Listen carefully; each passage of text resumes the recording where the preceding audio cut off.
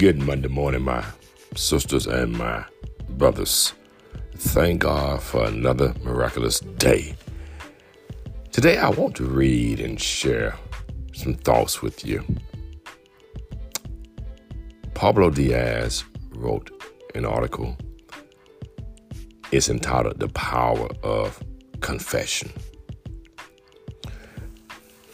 All of us make human errors. We're flawed in some way. We have misguided information at times. We make poor choices, poor decision trees. We even have bad habits. Some drink too much, some refuse to exercise, some don't manage finances like they should. Consequently, they're always struggling. Even on a more personal level, some give off an image of who they are, but behind closed doors and away from home, they're different people. They can't be trusted. Their spouse is always concerned about, if you're out of my sight, I don't trust you. If given an opportunity to act out in the flesh, and that appetite is perfect for us in terms of what we desire in the flesh, we will sometimes act out and act on the desires of our flesh. But when you've done something wrong, how do you let go of the guilt? Some stuff is pretty simple. I use the example my deacon shared with me about the lesson I taught on forgiveness, and I went home, and of course, being a studious person that I am and intellectual curiosity, I did research and came back that, that was an error in the teaching. So you correct that and you move forward. Those are simple. But when you have an ego that says, I've got to project a certain way to who I am, and I never admit when I'm wrong, it's a difficult position to be in as a child of God. Now, we don't have a problem pointing fingers at those we see on television, our leaders, our judges, our politicians. We see they're wrong. You know, Adam and Eve started the whole blame game, pointing at each other.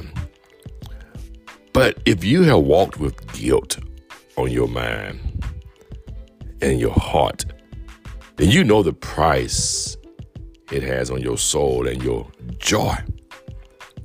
It impacts all that we do. The psalmist said it well. Before I confessed my sins, my bones felt limp, and I've groaned all day long. That's David. So why do we punish ourselves and work so hard to hide our wrongs and sins? Sometimes our pride gets in the way of our admission.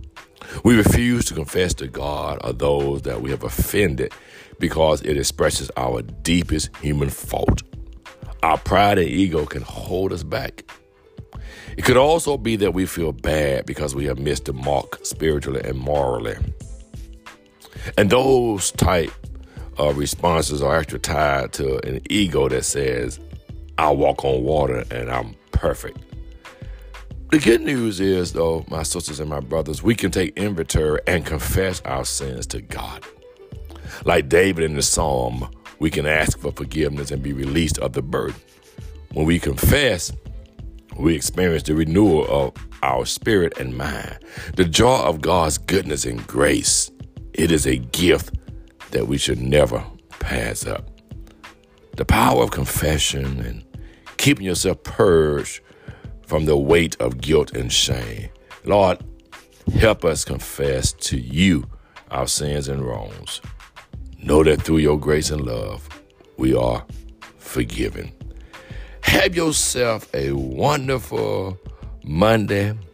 And our theme today is wait less, by removing the grief and pain and sorrow and shame that Satan tries to load upon our shoulders. Weightless life. Be blessed, my sisters and brothers. Remember daily acknowledge your Savior, and ASAP, always stop and pray.